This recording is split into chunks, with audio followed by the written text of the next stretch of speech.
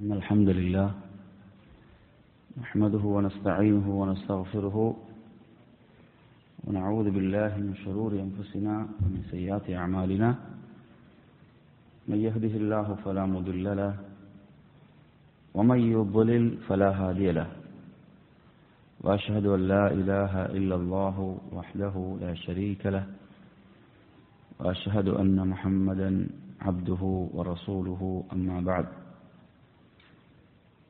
يا أيها الذين آمنوا اتقوا الله حق تقاته ولا تموتن إلا وأنتم مسلمون يا أيها الناس اتقوا ربكم الذي خلقكم من نفس واحدة وخلق منها زوجها وبث منهما رجالا كثيرا ونساء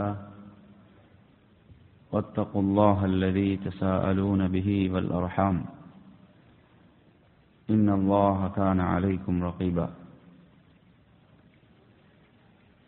يا أيها الذين آمنوا اتقوا الله وقولوا قولا سديدا يصلح لكم أعمالكم ويغفر لكم ذنوبكم ومن يطع الله ورسوله فقد فاز فوزا عظيما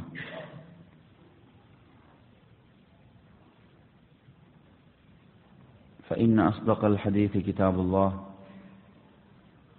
وخير الهدي هدي محمد صلى الله عليه وسلم وشر الأمور محدثاتها وكل محدثة بدعة وكل بدعة ضلالة وكل ضلالة في النار. அன்பிற்குரிய சகோதரர்களே, தாய்மார்களே, சகோதரிகளே, அஸ்ஸலாமு அலைக்கும் வரஹ்மத்துல்லாஹி வபரகாத்துஹு. அல்லாஹ்வுடைய மிகப்பெரிய பேரருள், அவனுடைய தீனை, மார்க்கத்தை கற்று விளங்கிக் கொள்வதற்காக இப்படியான வாய்ப்புகளை ரப்புல் ஆலமீன் நமது வாழ்வில் நமக்கு வழங்கிக் கொண்டிருக்கிறான். அல்ஹம்துலில்லாஹ்.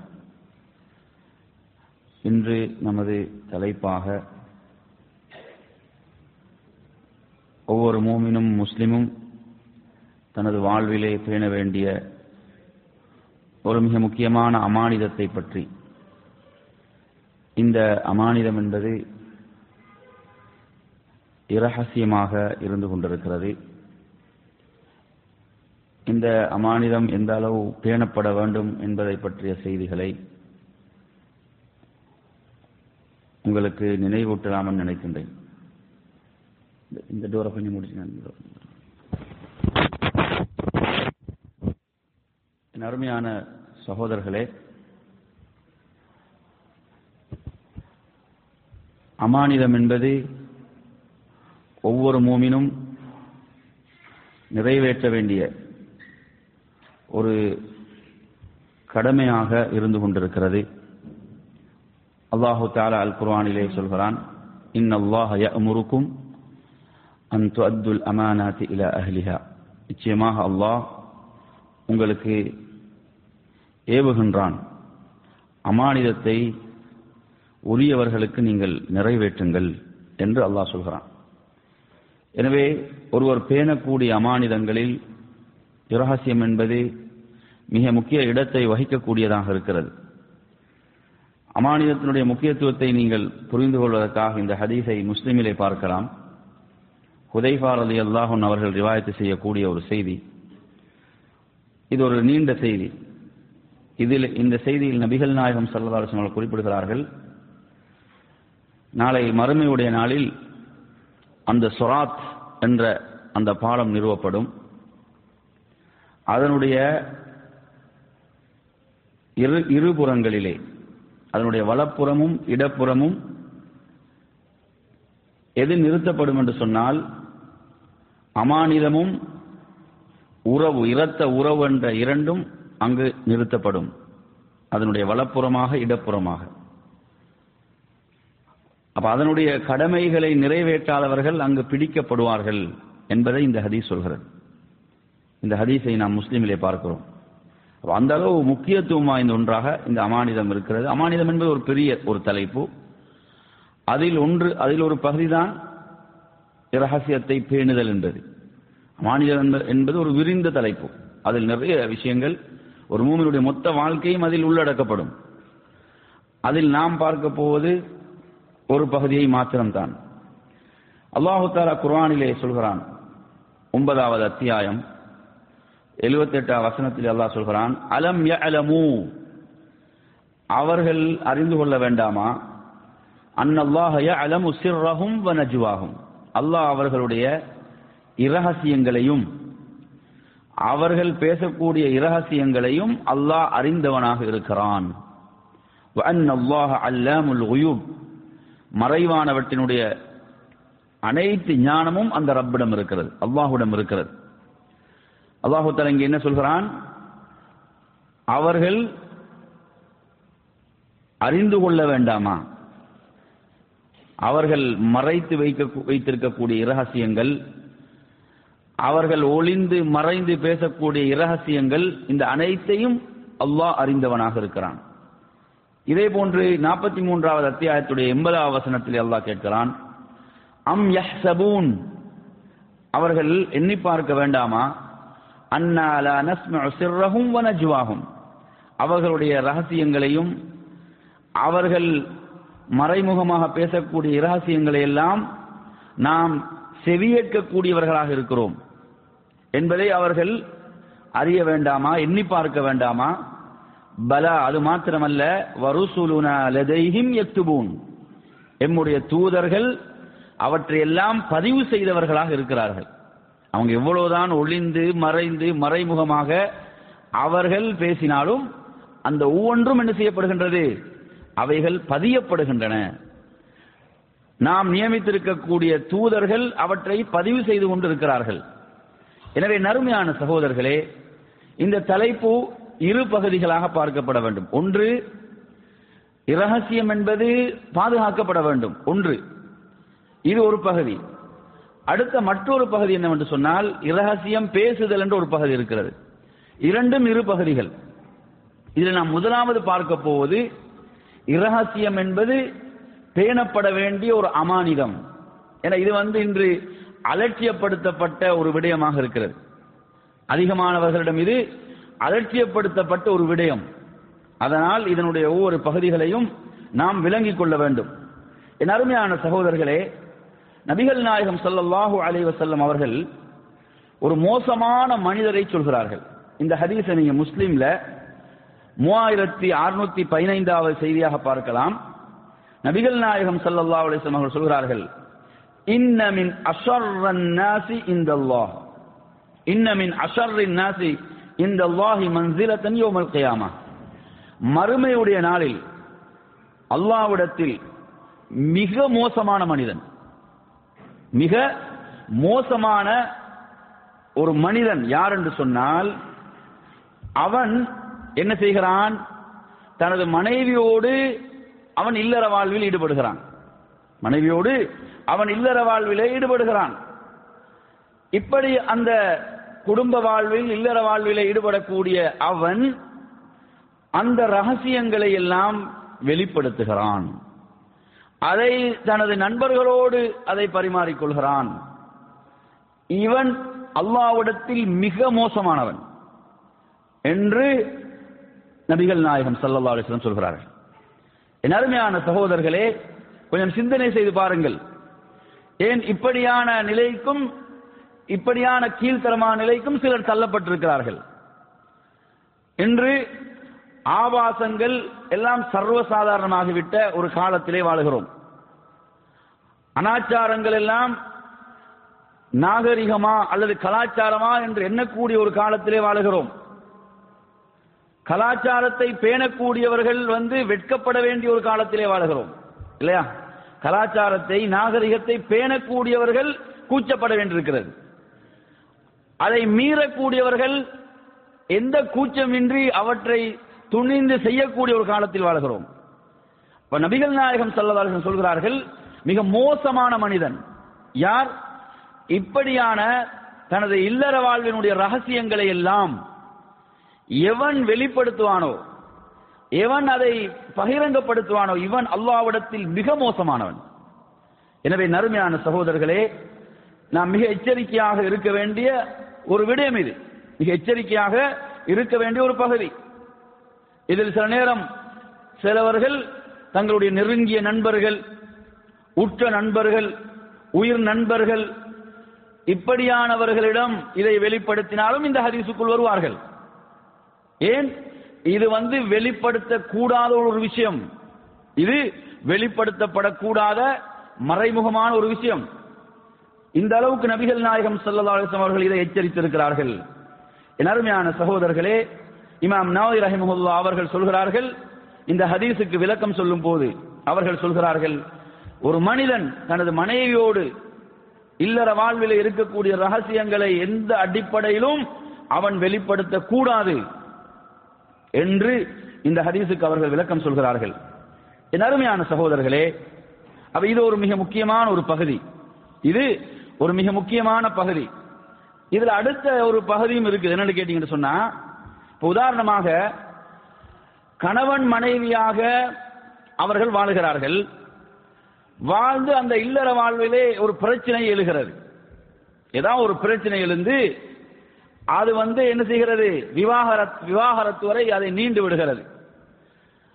அவர்களுக்கு மத்தியிலே விவாகரத்து ஏற்பட்டு விடுகிறது.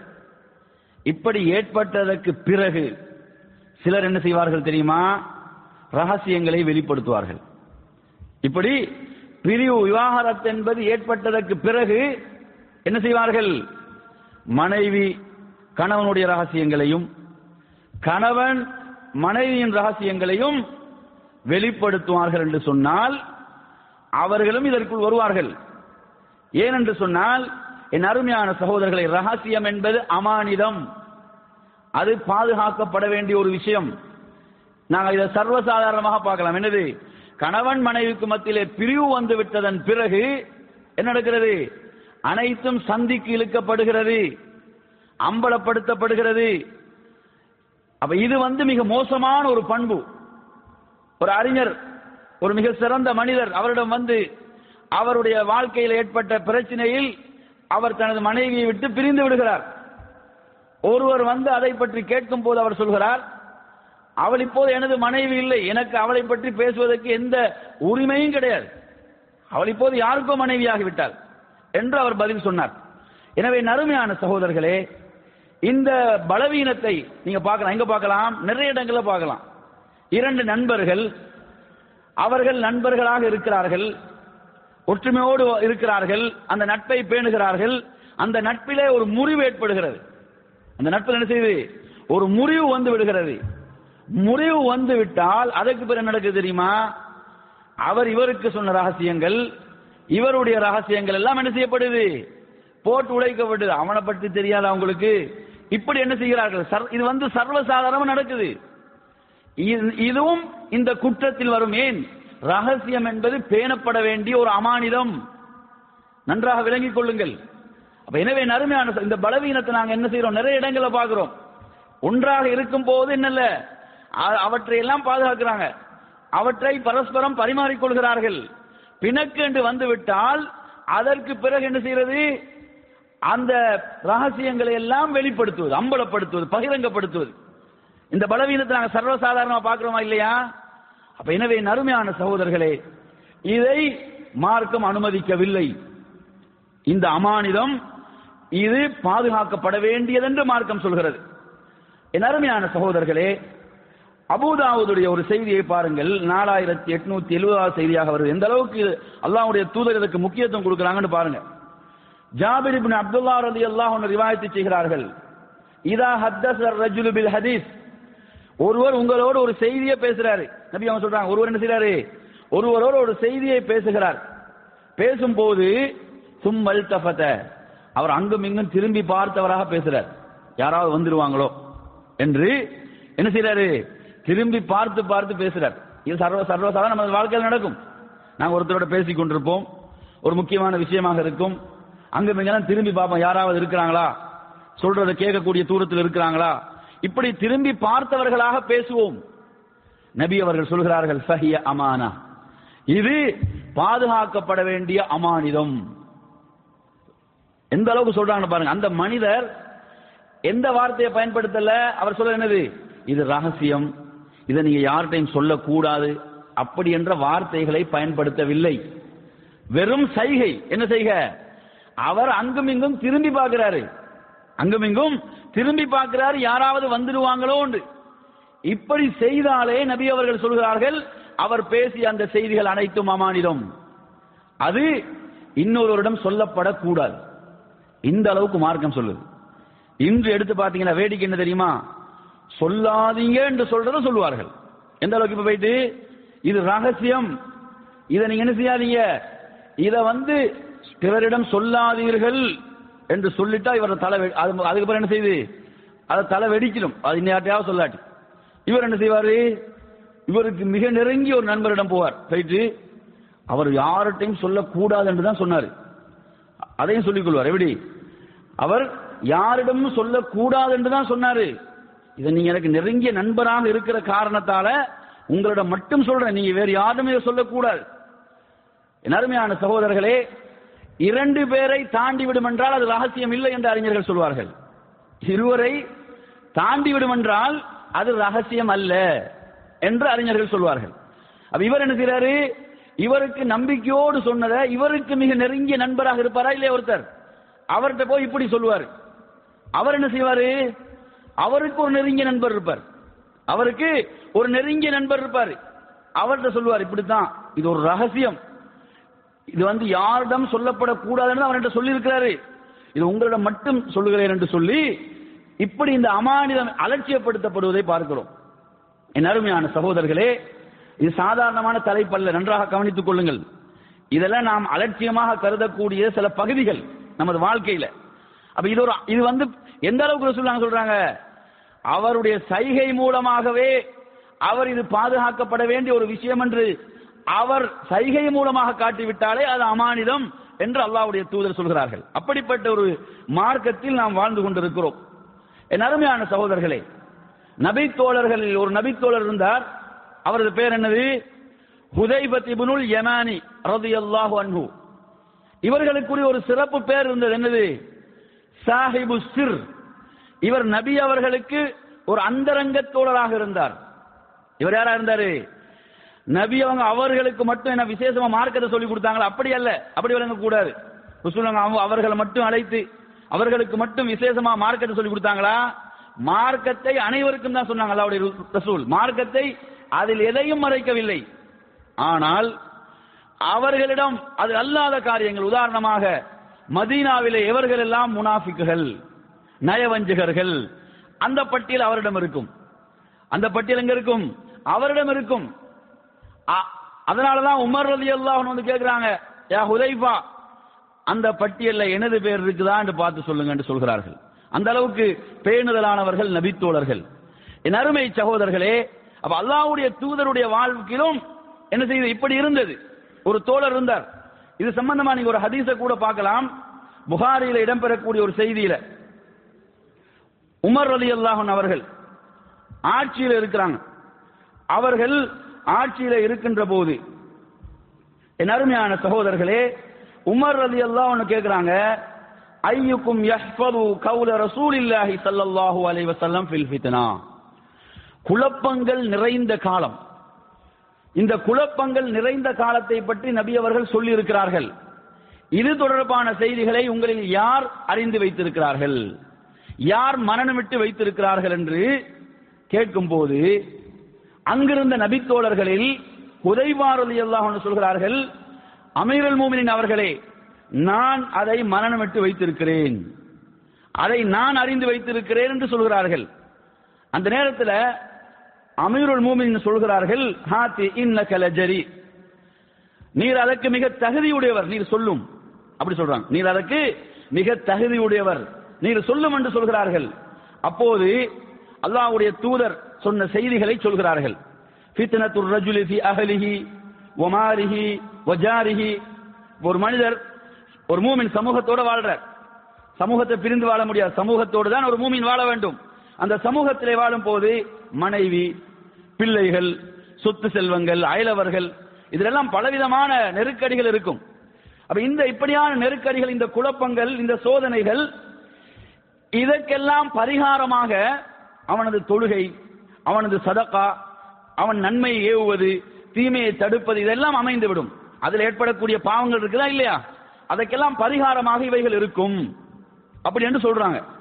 அப்ப அமீருல் மூமினீன் சொல்கிறார்கள், லைஸத் ஹாதிஹி, நான் இதை நாடல்ல, நான் கேட்ட குழப்பம் இது அல்ல, நான் கேட்டது வலாக்கின் அல்லதி தமூஜு கமௌஜில் பஹர், கடலின் அலைகளை போன்று வரக்கூடிய குழப்பங்களை அல்லாஹ்வுடைய தூதர் சொன்னார்களா இல்லையா, அதை நான் கேட்கிறேன்.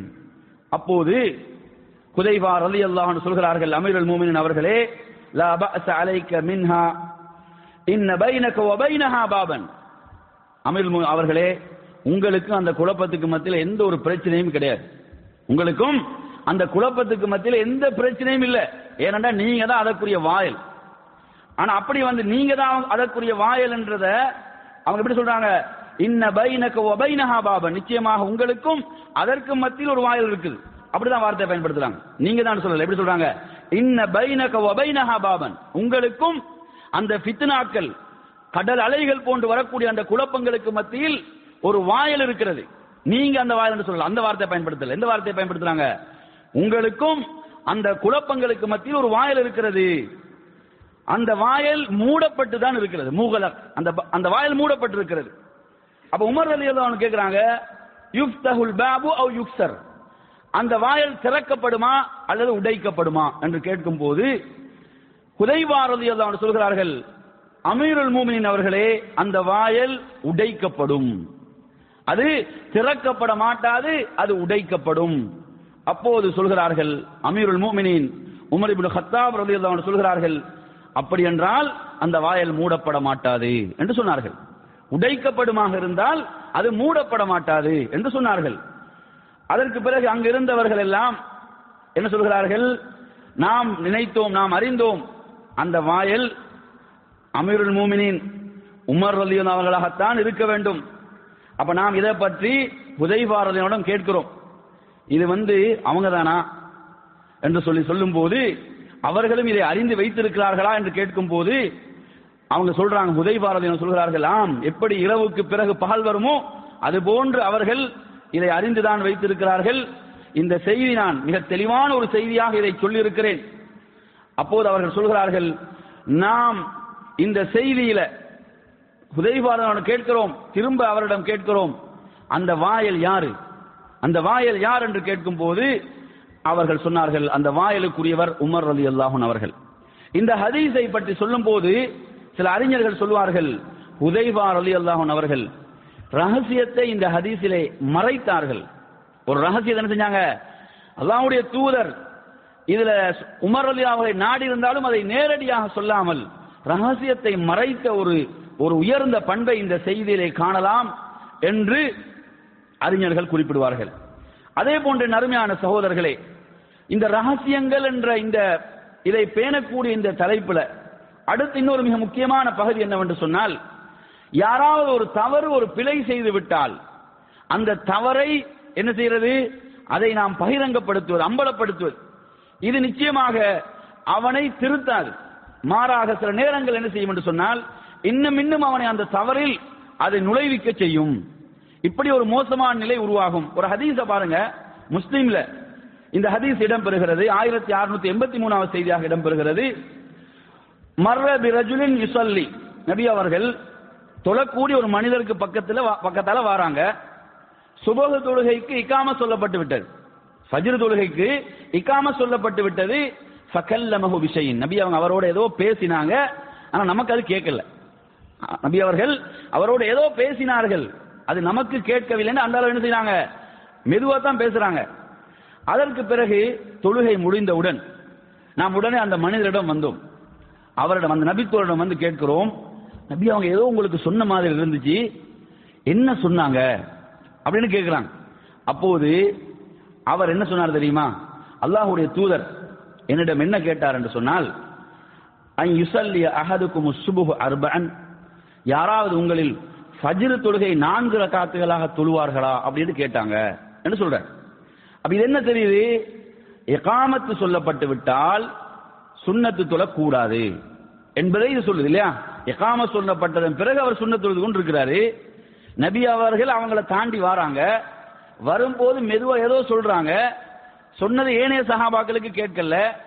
அப்ப அதை பற்றி பிறகு அவரிடம் கேட்கும் போது அவர் என்ன சொல்றாரு, அல்லாஹ்வுடைய தூதர் என்னிடம் என்ன கேட்டார்கள் தெரியுமா, சுபஹு என்ன 4 ரக்காத்துகளா அல்லது யாராவது சுபகை 4 ரக்காத்துகளாக தொழுவார்களா என்று கேட்டார்கள்.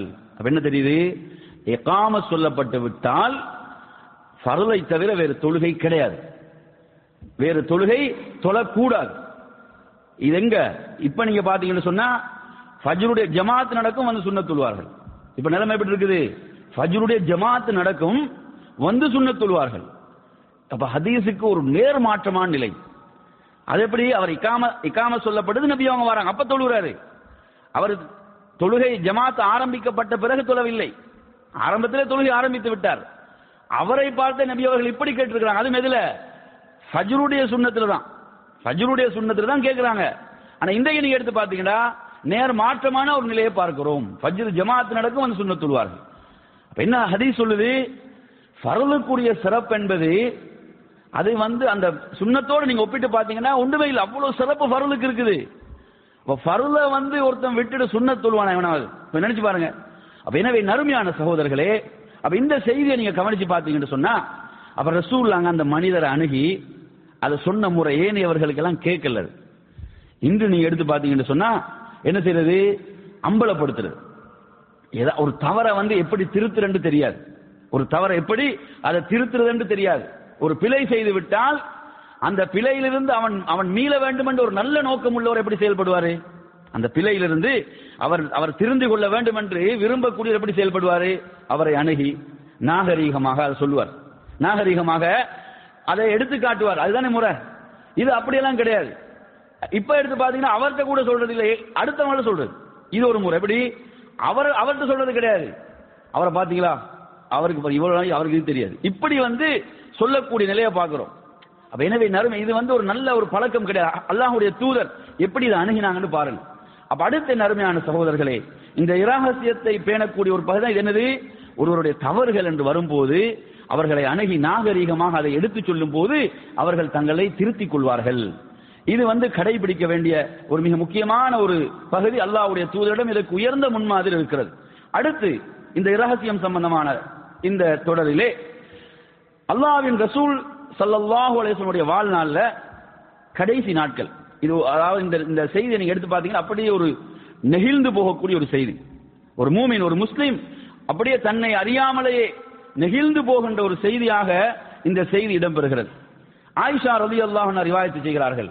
புகாரில் இடம்பெறக்கூடிய செய்தி 2647வது செய்தியாக இது இடம்பெறுகிறது. ஆயிஷா ரலியல்லாஹு அன்ஹா சொல்கிறார்கள், இன்னா குன்னா அஸ்வாஜின் நபி ஸல்லல்லாஹு அலைஹி வஸல்லம் இந்தஹு ஜமீஅன், அல்லாஹ்வின் தூதருடைய எல்லா மனைவிமார்களும் அவர்களோடு இருக்கிறோம். ரசூலுல்லாஹ்வுடைய கடைசி அந்த நாட்கள், இறுதி நாட்கள், நபி அவங்க உலகத்தை விட்டு பிரிய போகக்கூடிய நாட்கள். அந்த நாட்கள்ல நடக்கக்கூடிய ஒரு நிகழ்வு. ஆயிஷா ரலியல்லாஹு அன்ஹா சொல்றாங்க, அல்லாஹ்வுடைய தூதருடைய அனைத்து மனைவிமார்களும் அவர்களோடு இருக்கிறோம். அல்லாஹ்வுடைய தூதர் நோய்வாய்ப்பட்டு இருக்கிறார்கள், நோயிலே இருக்கிறார்கள். அந்த நேரத்தில் ஃபாத்திமா ரலியல்லாஹு அவர்களை அழைத்து வருமாறு பணிக்கப்படுகிறது. ஃபாத்திமா ரலியல்லாஹு அன்ஹா அவர்கள் வருகிறார்கள். அவர்களுடைய நடை அல்லாஹ்வின் ரசூலுடைய நடையை போன்றே இருக்கும். அவங்க நடந்தாங்கடா எப்படி இருக்கும், அல்லாஹ்வின் தூதர் நினைவுக்கு வரும். அப்படி அவங்க என்ன செய்வாங்க, அவர்கள் நடப்பார்கள். அவர்கள் அங்கே வந்தார்கள். ஃபாத்திமா ரலியல்லாஹு அன்ஹா அவர்கள் அங்கு வந்தபோது நபிகள் நாயகம் ஸல்லல்லாஹு அலைஹி வஸல்லம் அவர்கள் தனது அருமை மகளை வரவேற்கிறார்கள். தனது அருமை மகளை ரஆஹா ரஹப قال مرحبا ببنتي என்று சொல்லி தனது மகளை பார்த்தவுடன் அன்போடு தனது மகளை வரவேற்கிறார்கள். வரவேற்று தனது வலப்புறம் அல்லது இடப்புறம் அவர்களை அமர வைத்துக் கொள்கிறார்கள். அமர வைத்துக் கொண்டு ஏதோ ரகசியமாக தனது மகளோடு பேசினார்கள். தனது மகளோடு ரகசியமாக எதையோ பேசினார்கள். அப்படி பேசிய நேரத்தில் ஃபபகத் புகாஅன் ஷதீதா, அவர்கள் மிக கடுமையாக அழுதார்கள். ஃபாத்திமா ரலியல்லாஹு அவர்கள் மிக கடுமையாக சப்தமிட்டு அழுதார்கள். இந்த கவலையான காட்சி அனைவரும் பார்த்து கொண்டிருக்கக்கூடிய அந்த நேரத்திலே என் அருமையான சகோதரர்களே, அல்லாஹ்வுடைய தூதர் திரும்பவும் ஏதோ ஒரு செய்தியை அவர்களுக்கு சொன்னார்கள். ரகசியமாக சொன்னார்கள். அப்படி சொன்னபோது அவர்கள் சிரித்தார்கள். ஆச்சரியமா இருக்குது. உடனே இப்படி அழுதுட்டு திரும்ப சிரிக்கிறேன்னு சொன்னா சாதாரண விஷயம் இல்லை. அப்ப உடனே என்ன செய்யறாங்க? திரும்ப அவர்கள் சிரிக்கின்றார்கள். அதற்கு பிறகு ஆயிஷா ரலியல்லாஹு அன்ஹா அவர்கள் சொல்கிறார்கள், நான் இதை பற்றி அவரிடம் கேட்டேன், ஃபாத்திமா ரலியல்லாஹு அல்லாஹ்வுடைய தூதர் உங்களுக்கு ஏதோ ஒன்றை ரகசியமாக சொன்னார்கள், நீங்கள் முதலில் அழுதீர்கள், பிறகு சிரித்தீர்கள், அது என்ன என்று கேட்டபோது அந்த நேரத்தில் அவர்கள் அந்த ரகசியத்தை வெளிப்படுத்த விரும்பவில்லை. அவர்கள் அந்த ரகசியத்தை மறைத்து கொண்டார்கள், அதை சொல்லவில்லை. நபிகள் நாயகம் ஸல்லல்லாஹு அலைஹி வஸல்லம் மரணத்துக்கு பிறகுதான், அல்லாஹ்வின் ரசூலுடைய மரணத்துக்கு பிறகு அதை பற்றி கேட்டபோது அப்போது அவர்கள் சொன்னார்கள். அந்த நேரத்தில் சொல்லல, அதற்கு பிறகு அதை சொன்னார்கள். அங்கு என்ன சொல்லப்பட்டது என்று சொன்னால், எனக்கு முதலாவதாக அல்லாஹ்வுடைய தூதர் எனது தந்தை சொன்ன ரகசியம் என்னவென்று சொன்னால், ஜிப்ரீல் அலைஹிஸ்ஸலாம் அவர்கள் ஒவ்வொரு ரமலானிலும் ஒரு தடவைத்தான் எனக்கு குர்ஆனை எடுத்து காண்பிக்கக்கூடியவராக இருப்பார். ஆனால் இந்த வருடம் 2 முறை என்னிடம் வந்து குர்ஆனை அவர்கள் எடுத்து ஓதினார்கள். இது எனது அஜல், எனது இந்த வாழ்நாள் முடிந்து மௌத் நெருங்கிவிட்டது என்பதற்குரிய அடையாளமாகவே நான் கருதுகிறேன் என்று அவர்கள் சொன்ன நேரத்திலே நான் மிக கடுமையாக அழுதேன். அதற்கு பிறகு அவர்கள் சொன்னார்கள், என்னை பார்த்து சொல்கிறார்கள், ஃபாத்திமாவே, சுவர்க்கத்தினுடைய மூமினான பெண்களுக்கெல்லாம் நீதான் தலைவியாக இருக்க போகிறாய். இந்த உலகத்தை விட்டு பிரிந்து எனது குடும்பத்தில் முதலில் வரக்கூடிய பெண்ணாக நீதான் இருக்க போகிறாய். இதை நினைத்து இதை நீ பொருந்திக் கொள்ளவில்லையா? அப்படி என்று சொல்லி கேட்டவுடன் நான் சிரித்து விட்டேன் என்று சொல்லக்கூடிய செய்தியை புகார்ல பார்க்கிறோம். எனவே நறுமையான சகோதரர்களே, அல்லாஹ்வின் ரசூல் ஸல்லல்லாஹு அலைஹி வஸல்லம் அவர்கள் அந்த சொன்ன ரகசியம், அதை அவர்கள் மரணிக்கும் வரை வெளிப்படுத்தவில்லை, பாதுகாத்தார்கள் என்ற ஒரு சட்டத்தை நாம் இங்கே பார்க்கிறோம். அப்ப இதிலிருந்து நீங்க என்ன விளங்கலாம் என்று சொன்னா, இப்ப சிலர் மரணித்து விட்டார்கள், அந்த ரகசியம் மரணித்ததுக்கு, அவங்களுடைய மரணத்துக்கு பிறகு சொல்றதால எந்த ஒரு பாதிப்பையும் ஏற்படுத்தாது என்று சொல்லலாம். சிலருடைய ரகசியங்கள் இருக்கும், அதை எவ்வளவு காலத்துக்கு பாதுகாக்கிறது? 1 வருடத்துக்கா, 2 வருடத்துக்கா, 3 வருடத்துக்கா, 4 வருடத்துக்கா, எவ்வளவு காலங்களுக்கு பாதுகாக்கிறது என்ற ஒரு கேள்வி வருமா இல்லையா? ரகசியம் பாதுகாக்க வேண்டும், காலம் கிடையாது. புரியுதா? ஏதாவது நிபந்தனை போட்டார் என்று சொன்னா இதை இவ்வளவு காலத்துக்கு தான், இது வரைக்கும் நீங்க என்ன செய்யலாம், இந்த விஷயம் நடந்துட்டா அதுக்கு பூரா பிரச்சனை இல்லை. இப்படி ஒன்று சொல்லுவாங்கண்டா பிரச்சனை கிடையாது. நிபந்தனை போடுவார்கள் என்று சொன்னால், அல்லது அவருடைய மரணத்துக்கு பிறகு அதை சொல்வதன் மூலமாக என்ன செய்யும், நன்மை கிடைக்கும், அதில் நன்மை இருக்கிறது அப்படி என்று சொன்னா சொல்லலாம்.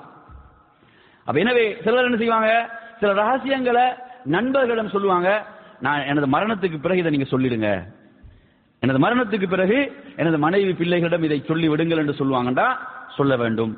இப்படி சில ரகசியங்கள் அவருடைய மரணத்துக்கு பிறகு சொல்வதன் மூலமாக பாதிப்பில்லை, அதில் நன்மை இருக்கிறது என்று சொன்னா சொல்லலாம். ஆனா பாதிப்பண்டா சொல்லக்கூடாது என்பதை நாம் விளங்கலாம். எனவே நறுமையான சகோதரர்களே, அடுத்ததாக இந்த தலைப்பிலே நாம் பார்க்க போகின்ற ஹதீஸை பொறுத்தவரையில் புகாரியுடைய 4005வது ஹதீஸ். நன்றாக இந்த ஹதீஸை கவனியுங்கள். உமர் இப்னு கத்தாப் ரலியல்லாஹு அன்ஹு அவர்கள் சொல்கிறார்கள் இந்த செய்தியை. அதாவது ஹப்ஸா ரலியல்லாஹு அன்ஹா அவர்களுடைய மகளார், அவர்களுடைய கணவன் என்ன செய்கிறார், ஹுனைஸ் இப்னு ஹுதாஃபா அஸ்ஸஹமி அவர்கள் மரணித்து விடுகிறார்கள். மரணித்து விட்டவுடன் அவங்க விதவையாகிறாங்க. யார் விதவையாகிறாங்க? ஹப்ஸா ரலியல்லாஹு அவர்கள் விதவையாகி விடுகிறார்கள். அப்ப இந்த நேரத்தில் தனது மகளுக்கு ஒரு திருமணம் முடித்து கொடுக்க வேண்டும் என்று யார் விரும்புறாங்க? தந்தை விரும்புறார். உமர் ரலியல்லாஹு விரும்புறாங்க.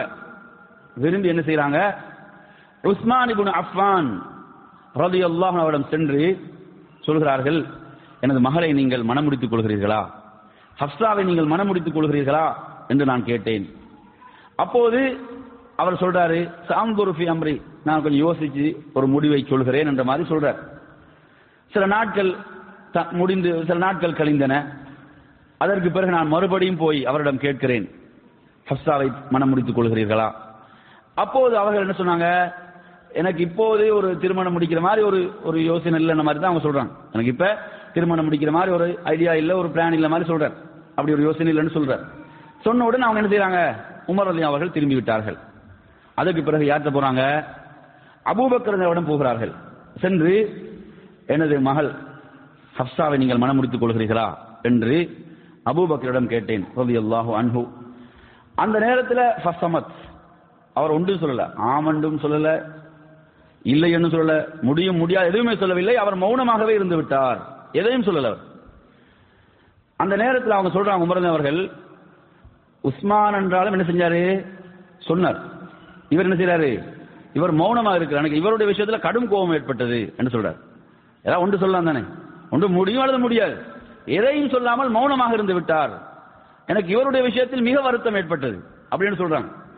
அப்ப அதற்கு பிறகு சில நாட்கள் கழிந்ததன் பிறகு நபிகள் நாயகம் ஸல்லல்லாஹு அலைஹி வஸல்லம் அவர்களே பெண் கேட்டார்கள் ஹப்சாவை மணமுடிப்பதற்கு ரலியல்லாஹு அன்ஹா. அதற்கு பிறகு நபி அவர்களுக்கு மணமுடித்து வைக்கப்பட்டது. உமர் அவர்கள் தனது மகளை யாருக்கு மணமுடித்து வைக்கிறாங்க, அல்லாஹ்வின் ரசூல் ஸல்லல்லாஹு அலைஹி வஸல்லம் அவர்களுக்கு மணமுடித்து வைத்தார்கள். அப்ப இந்த நிகழ்வுக்கு பிறகு அபூபக்கர் ரலியல்லாஹு அவர்கள் என்னை சந்தித்தார்கள். சந்தித்த போது அவங்க என்ன தெரியுமா சொல்றாங்க, இடத்துல நீங்கள் ஒரு முறை என்னிடம் சில நாட்களுக்கு முன்னால ஹப்சாவை மணமுடிக்கிறீர்களா என்னிடம் நீங்கள் கேட்டீர்கள். அந்த நேரத்தில் நான் அமைதியாக மௌனமாக இருந்தேன். அது உங்களுக்கு கடும் வருத்தத்தை ஏற்படுத்தி இருக்கும் என்று நான் அறிவேன். உங்களுக்கு அது ஒரு கடும் வருத்தத்தை ஏற்படுத்தி இருக்கும் என்பதை நான் அறிவேன். நான் மௌனமாக ஏன் இருந்தேன் என்று சொன்னால், அல்லாஹ்வின் தூதர் ஸல்லல்லாஹு அலைஹி வஸல்லம் அவர்கள் ஹப்சாவை மணமுடிப்பது சம்பந்தமாக என்னிடம் சொல்லி இருந்தார்கள். அந்த ரகசியத்தை நான் வெளிப்படுத்த கூடாது என்பதற்காகத்தான் மௌனமாக இருந்தேன். அல்லாஹ்வுடைய ரசூல் இதை மறைங்க, இதை யார்கிட்டையும் சொல்லாதீங்கன்னு சொல்லல, இப்படி ஒரு செய்தியை சொல்லியிருந்தாங்க, அவ்வளவுதான். அந்த செய்தி அவங்க என்ன செய்யல, அந்த செய்தியை கூட அவர்கள் வெளிப்படுத்த விரும்பவில்லை. அவர்கள் அதை வெளிப்படுத்த, அதை சொன்னா கூட ஒரு குற்றமாகாது. ஏன், அவங்கள்ட்ட சொன்னா அவங்க நேரடியா போய் கேட்க போறாங்க, விஷயம் நடக்க போகுது இல்லையா. அப்ப எனவே நறுமையான சகோதரர்களே, கொஞ்சம் நினைச்சு பாருங்க. இன்று நீங்க எடுத்து பாத்தீங்கன்னு சொன்னா ஒரு திருமண சம்மதத்தை எப்படியெல்லாம் உடைக்கலாம், அதுக்கு என்னெல்லாம் சொல்லலாம், எல்லாம் திட்டமிடுவார்கள். நீங்க எடுத்து பாருங்க, திருமணங்கள் பேச்சுவார்த்தை நடந்து முடிஞ்சு பார்த்தா எப்படி உடைஞ்சனே தெரியாது, எப்படி செய்தி பைத்து எப்படி உடைஞ்சது ஆச்சரியமா இருக்கு. சுபஹானல்லாஹ். அப்ப திருமணங்கள் சில ஊர்களை பார்த்தீங்கன்னா அவ்வளவு ரகசியமாக தான் அந்த பேச்சுவார்த்தை முடியும். அவ்வளவு ரகசியமாகத்தான் என்ன செய்யும், பேச்சுவார்த்தைகள் முடியும். ஏன் தெரியுமா, தெரிஞ்சா தெரியும் என்ன நடக்கும், இதை எப்படியாவது இல்லாமலாக்குவதற்கு இவர்கள் குளிவரிப்பார்கள். சுபஹானல்லாஹ். இஸ்லாமிய சமூகத்தில் இந்த நிலைகளை நாங்க பார்க்கிறோம். முஸ்லீம் சமூகத்தில் நீங்க எடுத்து பார்த்தீங்கன்னா இப்படியான ஒரு அவ்வளவு நிலைகள் இருக்குதா இல்லையா, வேதனையான நிலைகள் இருக்குதா இல்லையா. அதை சேர்த்து வைக்க வேண்டிய ஒரு விஷயம். இரண்டு பேரை ஒரு திருமணம் என்பது இஸ்லாம் சொல்லக்கூடிய ஒரு வழிமுறை. இப்படி செய்ய வேண்டிய சமூகம் இதை எப்படியாவது இல்லாமலாக்க வேண்டும். அதற்கு என்ன பொய்களையாவது சொல்லி என்ன செய்து விட வேண்டும், இல்லாமலாக்கி விட வேண்டும். பார்க்கிறோம். நறுமையான சகோதரர்களே, அபூபக்கர் அவர்களுடைய முன்மாதிரியை பாருங்கள். அவர்கள் அமைதியாகி விடுகிறார்கள். அதற்கு பிறகு அவங்க சொல்றாங்க என்ன தெரியுமா, அல்லாஹ்வுடைய தூதர் மணமுடிக்கவில்லை என்றால் நான் மணமுடித்திருப்பேன். அதே சொல்றாங்க, எனக்கு விருப்பம் இருந்துச்சு, ஆனால் அல்லாஹ்வுடைய தூதர் இப்படி ஒரு வார்த்தையை சொல்லியிருந்தாங்க, அதற்காகத்தான் நான் இதிலே அமைதியாக மௌனமாக இருந்தேன் என்று சொல்கிறார்கள். இந்த அளவுக்கு முன்மாதிரி யாரிடம் இருந்தது, நபி தோழர்களிடம் காணப்பட்டது. அன்பிற்குரிய சகோதரர்களே, இந்த செய்திகள் எல்லாம் மிகப்பெரிய முன்மாதிரிகளாக அமைவதை நாம் பார்க்கிறோம். இப்படியான செய்திகள் எந்த அளவுக்கு நாங்க இந்த இரகசியங்களை பேணுகிறோம்.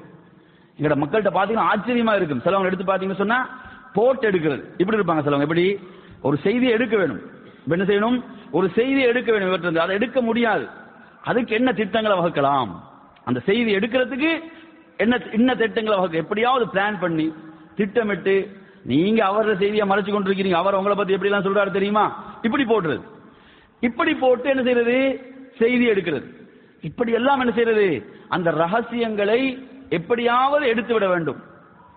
இப்படி எல்லாம் செயல்படக்கூடியவர்கள் நம்மிலே இருக்கிறார்கள். இதுல பெண்களிடம் மிகப்பெரிய பலவீனம் இருக்கிறது. தாய்மார்கள் இதுல என்ன செய்யணும், அவர்களிடம் இதுல நிறைய பலவீனம் இருக்கிறது. இந்த பகுதியில் எடுத்து பாத்தீங்கன்னு சொன்னா சில நேரங்கள் ஒரு செய்தி வந்துட்டா என்ன செய்யறது, காலையில் எழுந்தவுடன் எங்கேயாவது போயிட்டு சொல்லி அதை முடிச்சாதான் என்ன செய்யும், ஒரு நிம்மதி.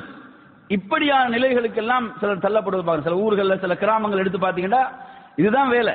என்ன வேலை? காலையில் எழுந்தவுடன் என்ன செய்யறது? ஒரு சுத்து அப்படி போயிட்டு வந்து, ஒரு ரவுண்ட் போயிட்டு வந்து இதெல்லாம் முடிச்சுட்டு வர வேண்டிய நிலையில் எல்லாம் இருக்கிறார்கள். அப்ப என்னது?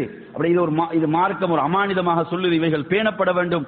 இதை பற்றி எல்லாம் எந்த சிந்தனையும் இல்லாமல் செயல்படக்கூடிய நிலைகளை நாம் பார்க்கிறோம். என் அருமையான சகோதரர்களே, நாங்க அதாவது ஃபாத்திமா அவர்கள் எந்த அளவுக்கு ரகசியத்தை பேணினார்கள், சஹாபாக்கள் சஹாபிய பெண்கள் எந்த அளவுக்கு பேணினார்கள் என்பதற்கு ஏராளமான செய்திகளை நாம் பார்க்கிறோம். அனஸ் இப்னு மாலிக் ரலியல்லாஹு அவர்கள் உங்களுக்கு தெரியும், ஒரு மிகச்சிறந்த நபித்தோழர்.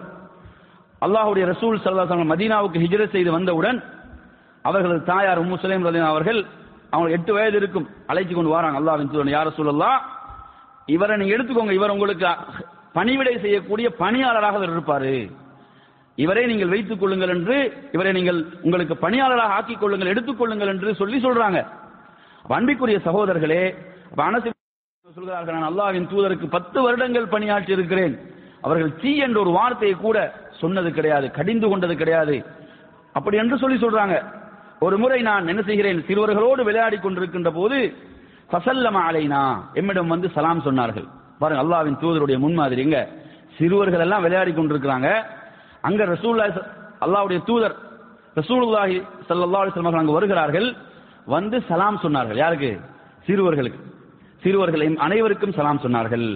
சொல்லிவிட்டு என்னை ஒரு தேவைக்காக அனுப்பினார்கள். அனஸ் சொல்றாங்க, என்ன ஒரு தேவைக்காக அனுப்பினாங்க. நான் அந்த தேவைக்கு சென்று வந்த காரணத்தால் வீட்டுக்கு வருவதற்கு கொஞ்சம் தாமதமாகிவிட்டது. எனது தாயார் என்னை அழைத்து, ஏன் நீ இன்று தாமதித்து வந்திருக்கிறாய், என்ன காரணம், என்ன லேட் என்று கேட்கிறாங்க. அப்ப சொல்றாங்க, அல்லாஹ்வுடைய தூதர் என்னை ஒரு தேவைக்காக அனுப்பி வைத்தார்கள், என்ன ஒரு தேவைக்காக அனுப்பினாங்க. அப்ப அவங்க என்ன கேட்கிறாங்க, அது என்ன விஷயம், அது என்ன விஷயத்துக்காக அனுப்பினாங்கன்னு கேட்கிறாங்க. அந்த நேரத்தில் அவர்கள் சொன்னதெல்லாம், இது ஒரு ரகசியம் சொல்றார் மகன். அனஸ் சொல்றாங்க, என்னது இது ஒரு ரகசியம், இதை அல்லாஹ்வுடைய தூதர், இது அல்லாஹ்வின் தூதரோடு சம்பந்தப்பட்ட ரகசியம், இதை சொல்ல மாட்டேன்.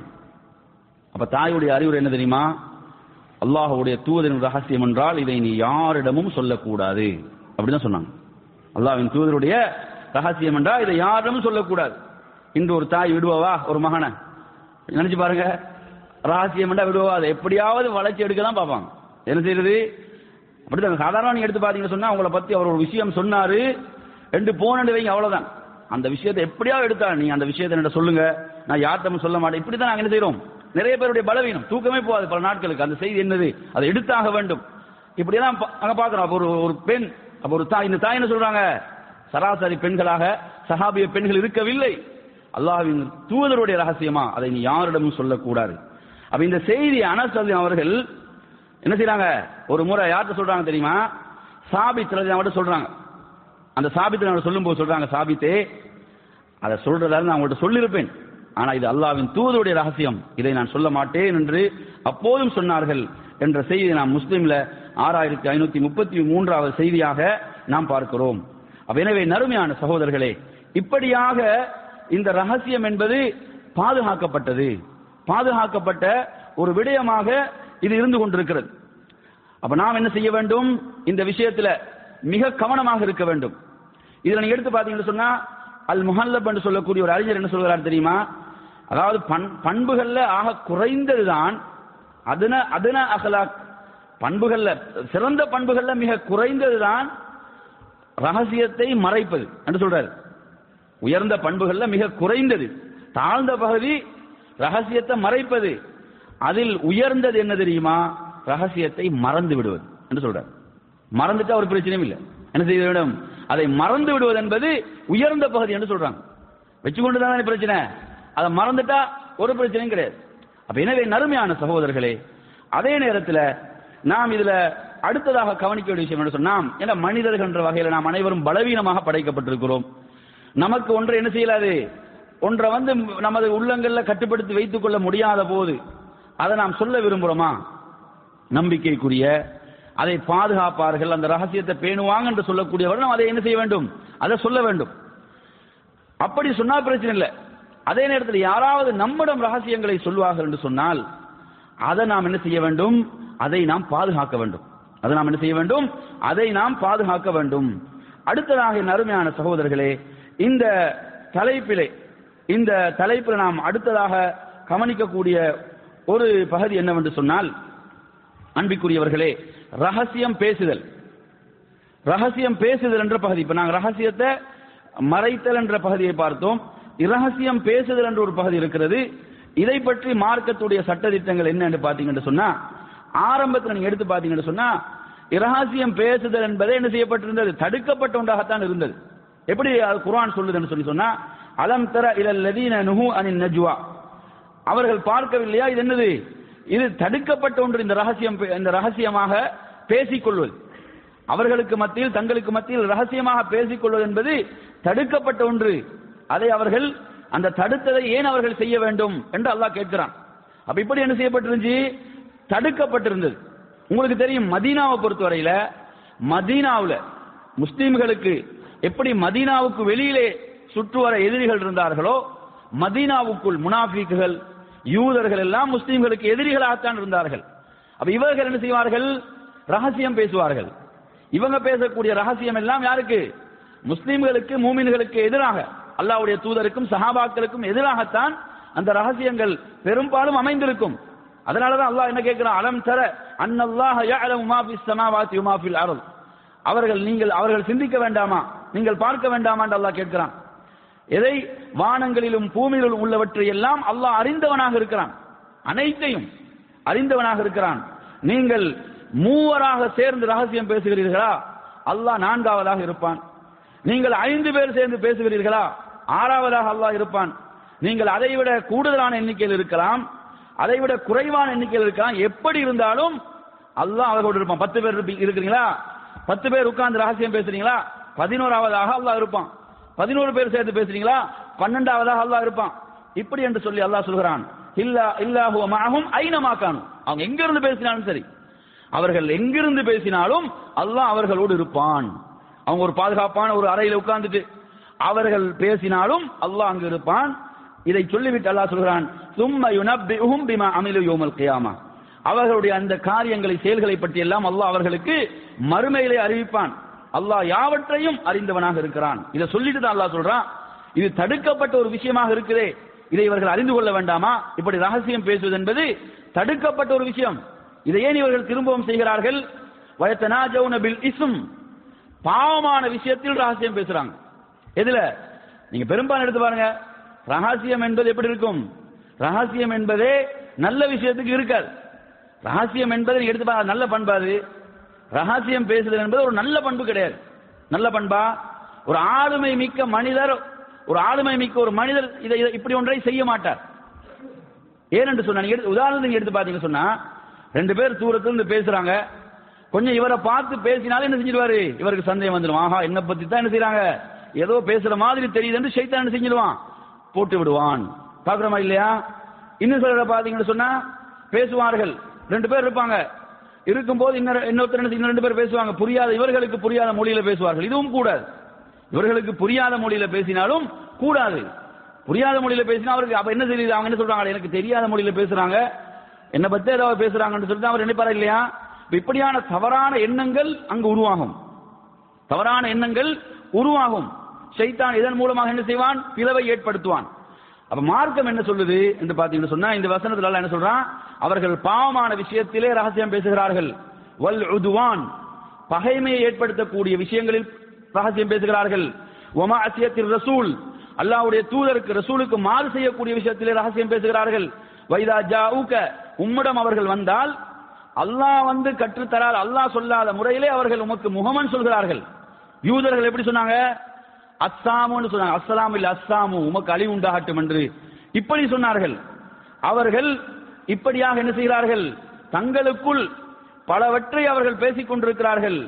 நிச்சயமாக அல்லாஹு தஆலா அவர்களை தண்டிக்கக்கூடியவனாக இருக்கிறான். நரகம் அவர்களுக்கு போதுமானதாக இருக்கிறது. இதை சொல்லிட்டு அல்லாஹ் சொல்றான், யா அய்யுஹல்லதீன ஆமனு, மூமின்களே, இதா தனாஜைத்தும், நீங்கள் ரகசியம் பேசினால் பாவமான விஷயங்கள்ல ரகசியம் பேசக்கூடாது. அனுமதி வருது, நல்ல கவனிங்க. அனுமதி இருக்குது. ஆனா அனுமதி எப்படி பயன்படுத்தப்பட வேண்டும்? அனுமதி என்பது நிபந்தனைகளோடு தான். அனுமதி என்பது நிபந்தனைகளுடன். என்ன நிபந்தனை? ரகசியம் என்பது பாவமான காரியங்களில், பாவமான விஷயங்கள்ல பேசக்கூடாது. என்ன செய்ய, 2 பேர் சேர்ந்து அந்த ஆள் இருக்கு தானே, அவர் எப்படிப்பட்டவர் தெரியுமா, இப்படி என்ன செய்யறது, இப்படி பேசுறது. அப்ப இது கூடாது. அதே போன்று பகைமையை ஏற்படுத்தக்கூடிய விஷயங்கள்ல பேசக்கூடாது. இந்த முன்னால் ஒருத்தர் உட்கார்ந்து கொண்டிருக்கிறார், அவர் உங்களை பத்தி எப்படி தெரியுமா சொன்னாரு, இப்படி போட்டு கொடுக்கிறது. அப்ப இப்படி என்ன செய்யறது, பகைமை ஏற்படுத்தக்கூடிய விஷயங்கள்ல ரகசியம் பேசுவது, அல்லாஹ்வுடைய தூதருக்கு மாறு செய்யக்கூடிய விஷயங்களை ரகசியம் பேசுவது, இவைகள் தடுக்கப்பட்டிருக்கின்றன. வதனாஜவ், நீங்க ரகசியம் பேசலாம், பில் பிர், நன்மையான விஷயத்துல பேசலாம். இதுல நன்மையான விஷயத்துல பேசலாம், தக்வாவுடைய இறைச்சத்தை ஏற்படுத்தக்கூடிய விஷயங்கள்ல பேசலாம். இதுல பேசுவதில் உங்களுக்கு என்ன இல்ல, இதை அனுமதி இருக்குது. அல்லாஹ்வை பயந்து கொள்ளுங்கள், நீங்க அல்லாஹ்வின் பக்கமாக மீட்டப்படுவீர்கள், எழுப்பப்படுவீர்கள் அல்லாஹ் சொல்றான். இன்னமன் நஜ்வா மினஷ் ஷைத்தானி லியஹ்ஸுனல் லதீன ஆமனு, அந்த ஷைத்தான்கள் எல்லாம் ரகசியம் பேசுவதெல்லாம் யார, மூமின்களை கவலைக்குள்ளாக்குவதற்கு தான் பேசுறாங்க. ஆனால் அல்லாஹ்வுடைய அனுமதி இல்லாம எந்த தீங்கும் அவர்களால் செய்ய முடியாது. அவங்க எவ்வளவுதான் ரகசியமா உட்கார்ந்து திட்டம் போட்டாலும் சூழ்ச்சி செய்தாலும் பேசினாலும் அல்லாஹ்வுடைய அனுமதி இல்லாமல் மூமின்களுக்கு எந்த தீங்கையும் அவர்களால் செய்ய முடியாது. அல்லாஹ் சொல்கிறான், வஅலல்லாஹி ஃபல்யதவக்கலில் முஃமினூன், மூமின்கள் அல்லாஹ்வின் மீது தவக்குல் வைக்கட்டும் என்று அல்லாஹ் தஆலா சொல்கிறான்.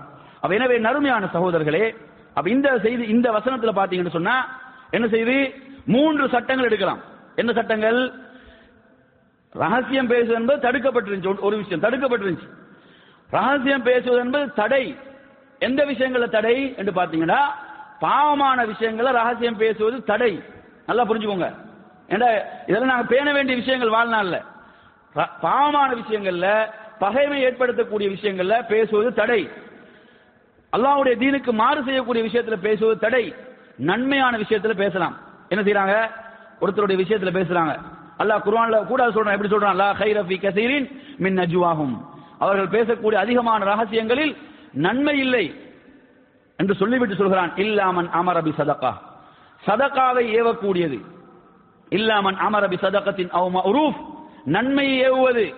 அவ் இஸ்லாஹிம் பைனன் நாஸ், மக்களுக்கு மத்தியிலே என்ன செய்வது, ஒரு இணைப்பை, மக்களுடைய உள்ளங்களுக்கு மத்தியிலே ஒரு நெருக்கத்தை, இணக்கத்தை உருவாக்கக்கூடிய விஷயங்களிலே தவிர என்று 3 விஷயங்கள்ல ரகசியம் பேசலாம் என்று அல்லாஹ் சொல்றான். எத்தனை விஷயங்கள்ல? 3 விஷயங்கள்ல. சதகாவை ஏவுறது. உதாரணமா இருக்கிறாங்க, பேசும்போது அவர் கொஞ்சம் ஒரு கஷ்டத்தில் இருக்கிறாரு, வறுமையில் இருக்கிறாரு, மக்களுக்கு மத்தியில் பேசினா மக்கள் ஏதாவது நினைப்பாங்க, ரகசியமா சொல்லலாம், அவருக்கு கொஞ்சம் கஷ்டத்தில் வறுமையில் இருக்கு, அவருக்கு ஏதாவது நீங்க ஒரு உதவி செய்ய, தவறில்லை, ஏன் மார்க்கம் சொல்லுது. அதே மாதிரி நன்மையான விஷயங்கள்ல பேசலாம். அதே போன்று 2 பேரை இணைத்து வைப்பதில் பேசலாம். இப்ப பாத்தீங்கன்னா பிரிக்கிறது தான் நடக்குது. எல்லாம் எங்க நடக்கும்? பிரிக்கிறதுல தான் இதெல்லாம் நடக்குது, இணைக்கிறதுல இது நடக்குது இல்ல. அப்ப எனவே நறுமையான சகோதரர்கள், அந்த ஆள் இருக்கிறார் தானே, அவர் இப்படித்தான் உங்களை பத்தி பேசினார், இப்படி போட்டு கொடுப்பார்கள். அப்ப எனவே நறுமையானவர்களே, அப்ப எதில் பேசலாம் என்று மார்க்கம் சொல்லுது. அப்ப அப்படியான நன்மையான விஷயங்களில் என்ன செய்யலாம், பேசலாம் என்பதை நாம் இதிலிருந்து நாம் விளங்க வேண்டும். அதே போன்று இதுல இன்னொரு ஒழுங்கை மார்க்கம் சொல்லுது. எவ்வளவு இஸ்லாம் அந்த உணர்வுகளை மதிக்குதுன்னு பாருங்க. இஸ்லாம் ஒவ்வொரு மனிதனுடைய உணர்வுகளையும் எந்த அளவு மதிக்குதுன்னு பாருங்க. சுப்ஹானல்லாஹ். முஸ்லிமிலே இந்த ஹதீஸ் புகாரில முஸ்லிம்ல வரக்கூடிய ஒரு செய்தி. அப்துல்லா ரலியல்லாஹு அன்ஹு ரிவாயத் செய்கிறார்கள். நபி அவங்க சொல்றாங்க, இதா கானு ஸலாசத்தன், நீங்கள் மூவராக இருக்கும் போது ஒருவரை விட்டு விட்டு 2 பேர் ரகசியம் பேசக்கூடாது என்று நபி அவர்கள் தடுக்கிறார்கள்.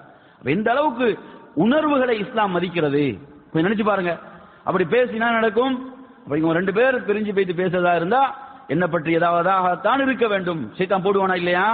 அப்ப இது என்ன செய்யும்? ஒரு பிரிவை, ஒரு பிணக்கை ஏற்படுத்தும். அப்ப எனவே நறுமையான சகோதரர்களே, இந்த செய்திகளை இன்னொரு புகார்ல இதை பத்தி வரும்போது இன்னும் தெளிவாக வருது. அல்லாஹ்வுடைய தூதர் சொல்கிறார்கள், நீங்கள் மூவராக இருக்கும் போது நீங்கள் ரகசியம் இருவர் பேசக்கூடாது, ஒருவரை விட்டுட்டு. ஹத்தா தஹ்தலிது பின்னாஸ், மக்களோட மக்களாக கலந்துட்டீங்கன்னா பேசுங்க. மக்களோட மக்களாக இருக்கிறீங்க, 2 பேர் போய் பேசுறதுல பிரச்சனை இல்லைன்னு சொன்னா பேசலாம். மூவர் இருக்கிறீங்க, 2 பேர் பிரிஞ்சு போய் பேசும்போது என்ன செய்யும் என்று சொன்னால், அவரை கவலைக்குள்ளாக்கும். என்ன சொல்றாங்க? அவரை அது கவலைக்குள்ளாக்கும். இந்த அளவுக்கு உணர்வுகளை இஸ்லாம் என்ன செய்து மதிக்கின்றது என்பதை நாம் இந்த செய்தியிலிருந்து விளங்குகிறோம். அப்ப எனவே நறுமையான சகோதரர்களே, அப்ப நாம் இதிலே பேண வேண்டிய இந்த ஒழுங்குகளை நாம் கவனத்திலே எடுத்துக்கொள்ள வேண்டும். இந்த ஒழுங்குகளை நாம் கவனத்திலே கொள்ள வேண்டும். இஸ்லாம் இந்த அளவுக்கு ஒவ்வொரு விஷயத்தையும் நமக்கு கற்றுத்தந்து கொண்டிருக்கிறது. இந்த இப்படியான பண்பாடுகள் இதெல்லாம் நாம் அலட்சியமாக இருக்கக்கூடிய பகுதிகள். நிறைய பேர் என்ன செய்யறது, அந்த ரகசியம் அதை பற்றியில எந்த கவனம் இல்லை, அப்படியே எடுத்து அதை பேசுவாங்க. அவர் சொல்லியிருப்பாரு, இது அமானிதம் சொல்லாதீங்கன்றதில் என்ன செய்வார்கள், சொல்வார்கள். அன்பிற்குரிய சகோதரர்களே, இந்த இஸ்லாம் நமக்கு கற்றுத்தரக்கூடிய இந்த ஒழுக்கங்கள், இந்த பண்பாடுகள், இவற்றை பேணக்கூடியவர்களாக நாம் நம்மை ஆக்கிக் கொள்ள வேண்டும். அடுத்து என்னது, மிக முக்கியமானது, அல்லாஹ் எம்மை கண்காணித்துக் கொண்டிருக்கிறான், அல்லாஹ் எம்மை பார்த்து கொண்டிருக்கிறான். நாம் எவ்வளவுதான் அவர்களுக்கு மறைந்து பேசினாலும் அல்லாஹ் இதை அறிவான். அல்லாஹ் யாவற்றையும் கண்காணித்துக் கொண்டு பார்த்து கொண்டிருக்கிறான். அவனிடம் எதையும் மறைக்கல. அல்லாஹ் குர்ஆன் என்ன சொல்றான், யௌம துபுலஸ் ஸராயிர், மறுமையை சொல்லும் போது அல்லாஹ் என்ன சொல்றான், அந்த நாளில் ரகசியங்கள் எல்லாம் வெளிப்படுத்தப்படும். ஒவ்வொருத்தரும் நீங்க நினைச்சு பாருங்க, ஒவ்வொருத்தரும் தன்னுடைய கண்ணியத்தை, தன்னுடைய கௌரவத்தை மறைத்துக் கொள்ள வேண்டும் என்று விரும்புவார்கள். தங்களுடைய சுயமரியாதை இதெல்லாம் பாதுகாத்துக் கொள்ள வேண்டும் என்று ஒவ்வொருவரும் விரும்புவார்கள். அப்ப எனவே இப்படியான ரகசியங்கள் என்பது அவர்களுடைய அந்த மானம் கௌரவத்தில் கை வைக்கப்படக்கூடியவைகளாக இருக்குமாக இருந்தால் நிச்சயமாக அல்லாஹ் நாளை மறுமையில் என்ன செய்வான், வெளிப்படுத்துவான், அவர்களையும் கேவலப்படுத்துவான். அப்ப நாம் இதில் மிக என்ன செய்ய வேண்டும், கவனமாக இருக்க வேண்டும். எனவே நறுமையான சகோதரர்களே, நம்மிடம் சொல்லப்படுகின்ற ரகசியங்கள் என்பது அமானிதம். அவற்றை நாம் என்ன செய்ய வேண்டும், பேண வேண்டும், அவற்றை நாம் பாதுகாக்க வேண்டும். எந்த வகையிலும் நாம் அவற்றை என்ன செய்யக்கூடாது, வெளிப்படுத்தக்கூடாது. சிலர் என்ன செய்யறாங்க, இதை யாரிடமும் சொல்லாதீர்கள் என்று சொல்லக்கூடியவைகள். அதே மாதிரி அவருடைய செய்கைகள், அவருடைய செயல்பாடுகள் அப்படித்தான் சொல்லுது என்று சொன்ன அப்படியான விஷயங்கள், அவற்றை நாம் மறைக்க வேண்டும். அதே போன்று இரகசியம் பேசுவதிலே பேண வேண்டிய ஒழுங்குகள், இவற்றை நாம் கவனத்தில் கொண்டு செயல்படுவோம் என்று கூறி நிறைவு செய்கிறேன். வஸ்ஸலாமு அலைக்கும் வரஹ்மத்துல்லாஹி வபரகாத்துஹு வ ஆகிரு தஅவானா அனில் ஹம்துலில்லாஹி ரப்பில் ஆலமீன்.